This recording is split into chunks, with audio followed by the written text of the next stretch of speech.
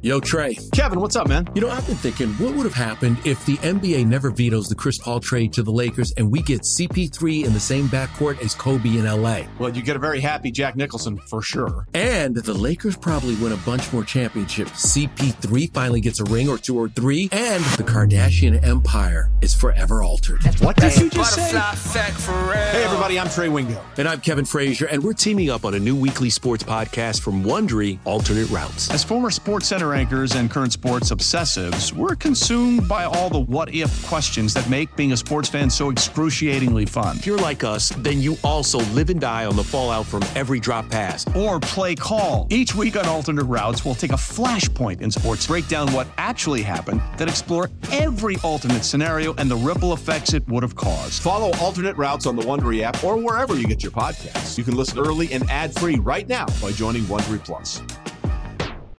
Here we are with the 415ers podcast, a pilot episode with Joe Shatsky, the Butcher, and Bonte Hill. Subscribe on the 415ers podcast feed. You can find that under the Morning Roast on 957thegame.com or find us on the Odyssey app, the 415ers podcast.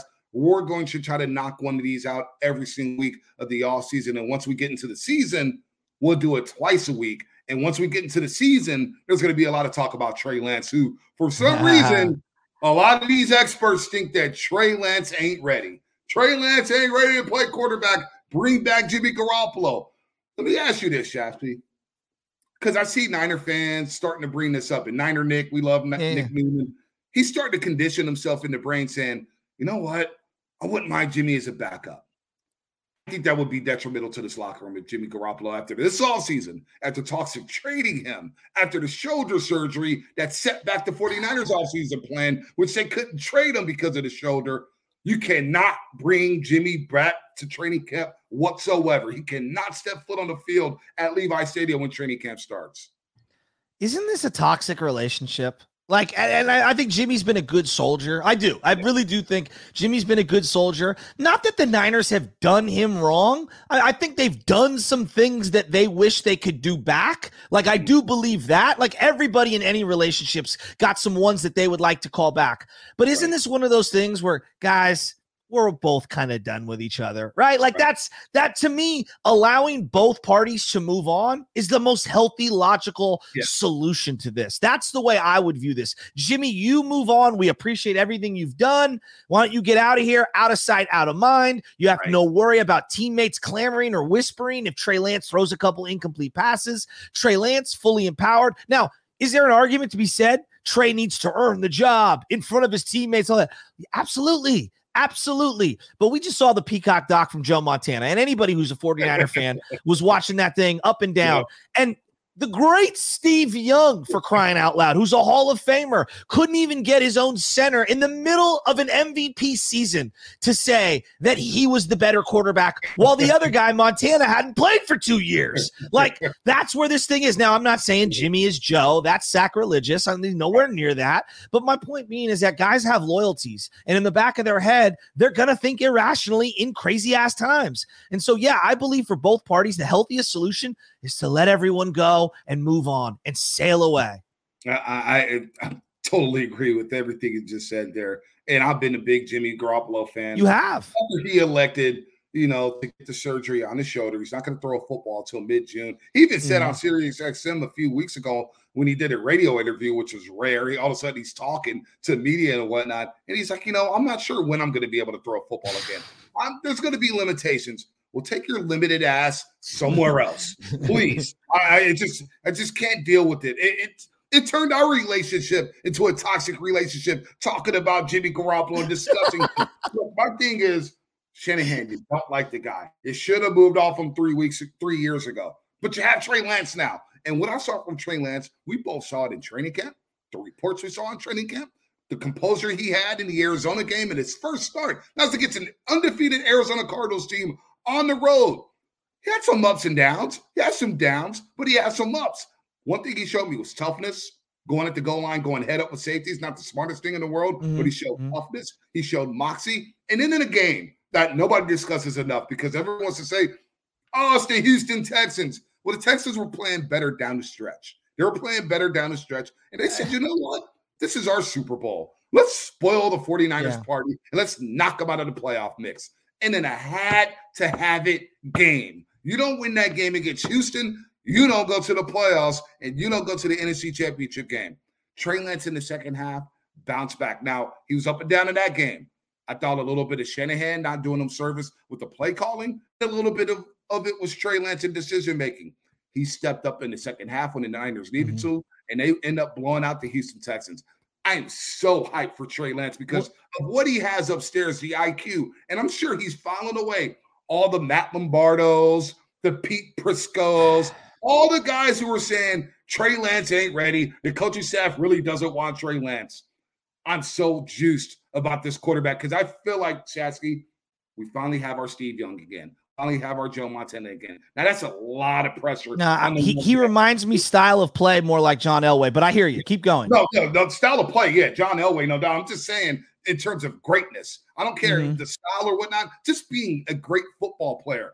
I think Trey Lance can be that. And he has the size. He has the arm strength. I think he has the smarts to do it. I think he has the emotional capability as well. To me, doubt.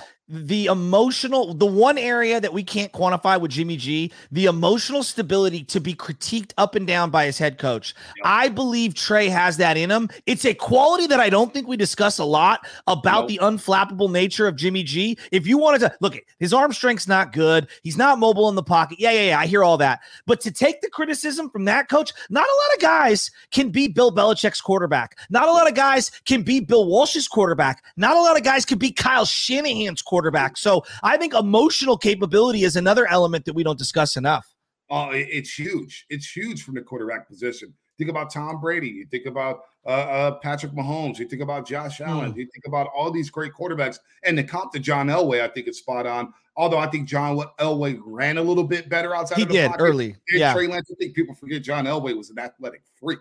This guy played center field for the Yankees. I know he was amazing. It was amazing. Come on, man.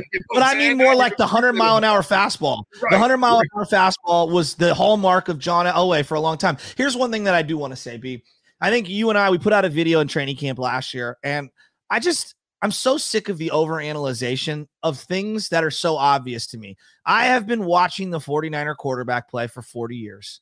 Watched it with these two eyes. I've been to games my whole life. Bonte, has anyone been to more live 49er games that you talk to on a regular basis than myself? I'm not trying to give you my bona fides, but I'm just telling you, like, I've watched great and horrific quarterback play. And there are certain things that pop off on me. The physical gifts this guy has are in such a rarefied conversation in just the last 25 years. I don't think people really truly appreciate how big this guy is amongst a field of giants. Bonte, he's the size of a tight end or a D end. No, Shasky, we got a lot of heat for that video. We go down to training camp. And my eyes don't lie. We got down there. And Trey Lance, they said that was the first time he'd been unleashed to run out of the pocket. So he runs for like 3 first downs in his first 5 plays, right? Play's not there. Let me scamper out the pocket, get a first down, and get out of bounds. And then the music got turned up on the loudspeakers. We started hearing Pardon Me by Future. And who was Little Yachty? I don't even know who was on that song. It was a slapping, right? I can't wait for training camp. I can't wait. 2 weeks. You ready for the hats? It's driving me insane that I'm not going to be there the first 2 weeks, right? I'm getting depressed. But look, we go out there to training camp, and Jimmy throws a pick 6 to Warner. First, he throws behind Mostert on the sideline, almost gets picked off. Then he throws a pick 6 to Fred Warner Jr., and he gets absolutely rattled in front of everybody. It's like, oh my God, he's kind of pooping on himself right now. In front of all the fans and everybody. And Trey Lance comes in.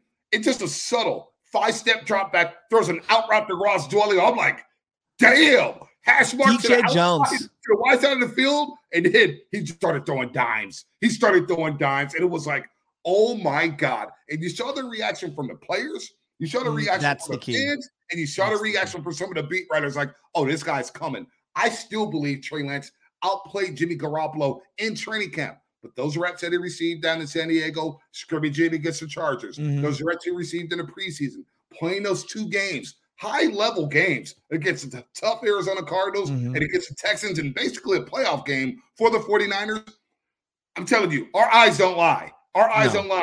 One thing we know, Shasky, is quarterbacks. Now, we're going to get some wrong. We're going to miss here. And Trey Lance, he may be a bust. Well, it's up to him as well. No, I'm with you. Like Colin Kaepernick had a lot of talent, and things around him completely depreciated. And I do believe to some extent, not only did the organization fail him, I think that he didn't get better at a lot of the little subtleties that make elite quarterbacks, like touch, pocket awareness. I think at times the playbook, whether it changed too much or his comprehension level wasn't good enough, there wasn't enough synergy there for me. Yeah. So there's a lot of things that outside of skill and talent make you a really good quarterback, because you look at Tom Brady and just physically, he's 6'5" and can throw. I think people underrate those two elements, but there's a lot of other things he does that you can't quantify in a book. His brain is the most intelligent part of his body. Drew Brees' brain, Peyton Manning's brain. I'm talking about the greats. Even Patrick Mahomes, for as goofy as his mechanics can get at times, I mean, he has a brilliant football brain where it does feel like the field slows down for him. Be very interested. They say the number one jump you make is from your rookie year, that offseason, into your second year. I'm ready to see it. But before we get out of here, just table the Trey Lance thing, because that's a discussion for all year. What did you think when they announced that the San Francisco 49ers are playing November 21st down in Mexico, baby, against the Arizona Cardinals? So I had some friends send me round trip ticket prices to Mexico City and one-way ticket prices. How much? City. Just a little over $300 for the one-way ticket down to Mexico City. And I'm thinking, damn, it's November 21st. I would personally have to wait on that because of the Warriors season. If they did bring me back out, NBC doesn't bring me back. Viva la Mexico, baby. We're going out to the stadium. Let's go. But if I am back with the Golden State Warriors, I'm not sure if I can go be a federale for a couple days down in Mexico City. Now, I thought you were going with the Saloon Font because Mexico, they'll take over Mexico and they'll be up on the Cardinals on Monday Night Football down in Mexico. But the Saloon Font is back. The Saloon Font is all the way back. Something we've been before, and 3 something stripes. We wanted in the end zones, something we wanted on the jerseys. The 49ers are starting to finally listen to the fan base. Yeah. Saloon Font, man, you can't go wrong with that. Yeah, I'm really excited. And before we end this podcast, I have to ask you one question. All right. All right. Now, you're not allowed to take a superstar. All right. I will not allow you to take a Hall of Famer. All right. You have a 3rd and 4. It's one catch to get the game going, get a first down, or put your team into a field goal position. You get all of the history of San Francisco 49er football. Who, and it doesn't even have to be the right answer, who is the guy in your head that you're envisioning makes this 3rd and 4 catch? Bonte Hill, I'll start with you and I'll tell you who mine is. So it can't be a Hall of Famer? It cannot be a Hall of Famer. It's got to be an more obscure name than that. For example, I'll give you mine. Hold on, no. I got one. I got 2, actually. I'm going to cheat a little bit here. Give me 2. It's either John Taylor or Brent Jones. Oh, see, I'm going more obscure than you. I was going to go Mike Sherrard. I'm going Mike Wilson. Mike Wilson, 4-time Super Bowl champion, number 85. That's who I'm going with. Look him up, folks. 1980s. We're going 3 stripes. Saloon Font. Give me Mike Wilson with that first down. You got to love that, Monte. I do love that. Number 85, man. He was a baller. I do. That is a little obscure. Greg Clark, is that obscure? Greg Clark can get you a 3rd and 4 catch. That's not bad. I thought you were going to go Freddie Solomon on me. Thought you were going to go 88, but I'm not mad at that. I'm not. Yeah, you love John Taylor. John Taylor's a 49er Hall of Famer. Give me obscure. Like, I mean, I'll even accept Arnaz Battle. Yeah, Arnaz Battle. Kendrick Bourne. How about that? How about Kendrick Bourne? I like that. That's a good call. I'm rooting for Bourne. Made a lot of good first downs, so he made a lot of plays for the 49ers. So a lot of fun, man. Look, the 415ers podcast will be around all year long, and as long as they continue to plug us with this podcast for 415ers, thanks to Mark Grandy producing this bad boy. We got Mark Grandy out of bed to do this. We're getting him out of bed. Mark Grandy don't wake up until noon. All right. Yeah. He's got to produce a David and Rattle show at 3:00. He usually wakes up around noon, gets to the studio. He's so young. He does his thing. He's so young. He was probably going to come in with, I think it's Trent Taylor, fellas. Yeah. And he's so young too. He's probably a Dylan Brooks fan because he went to Oregon. No, Mark. Don't, Grandy. Please, not now. Not now. Subscribe to the 415ers podcast anywhere that you get your podcasts, whether it's Spotify, Apple, you name it. Click, subscribe, rate, and review. It helps us out. Support us, yo. Let's go. Yeah, we'll have some special guests in the future. We've already working on that. We have some bloggers, podcasters, and even some players who may chime in on a 415ers podcast. That's it for us. It's Joe Shatsky, the Butcher. It's Bonte Hill. Subscribe to the 415ers podcast. If not, we'll see you on the morning roast from 6 to 9 every single day, Monday through Friday on 95.7 The Game.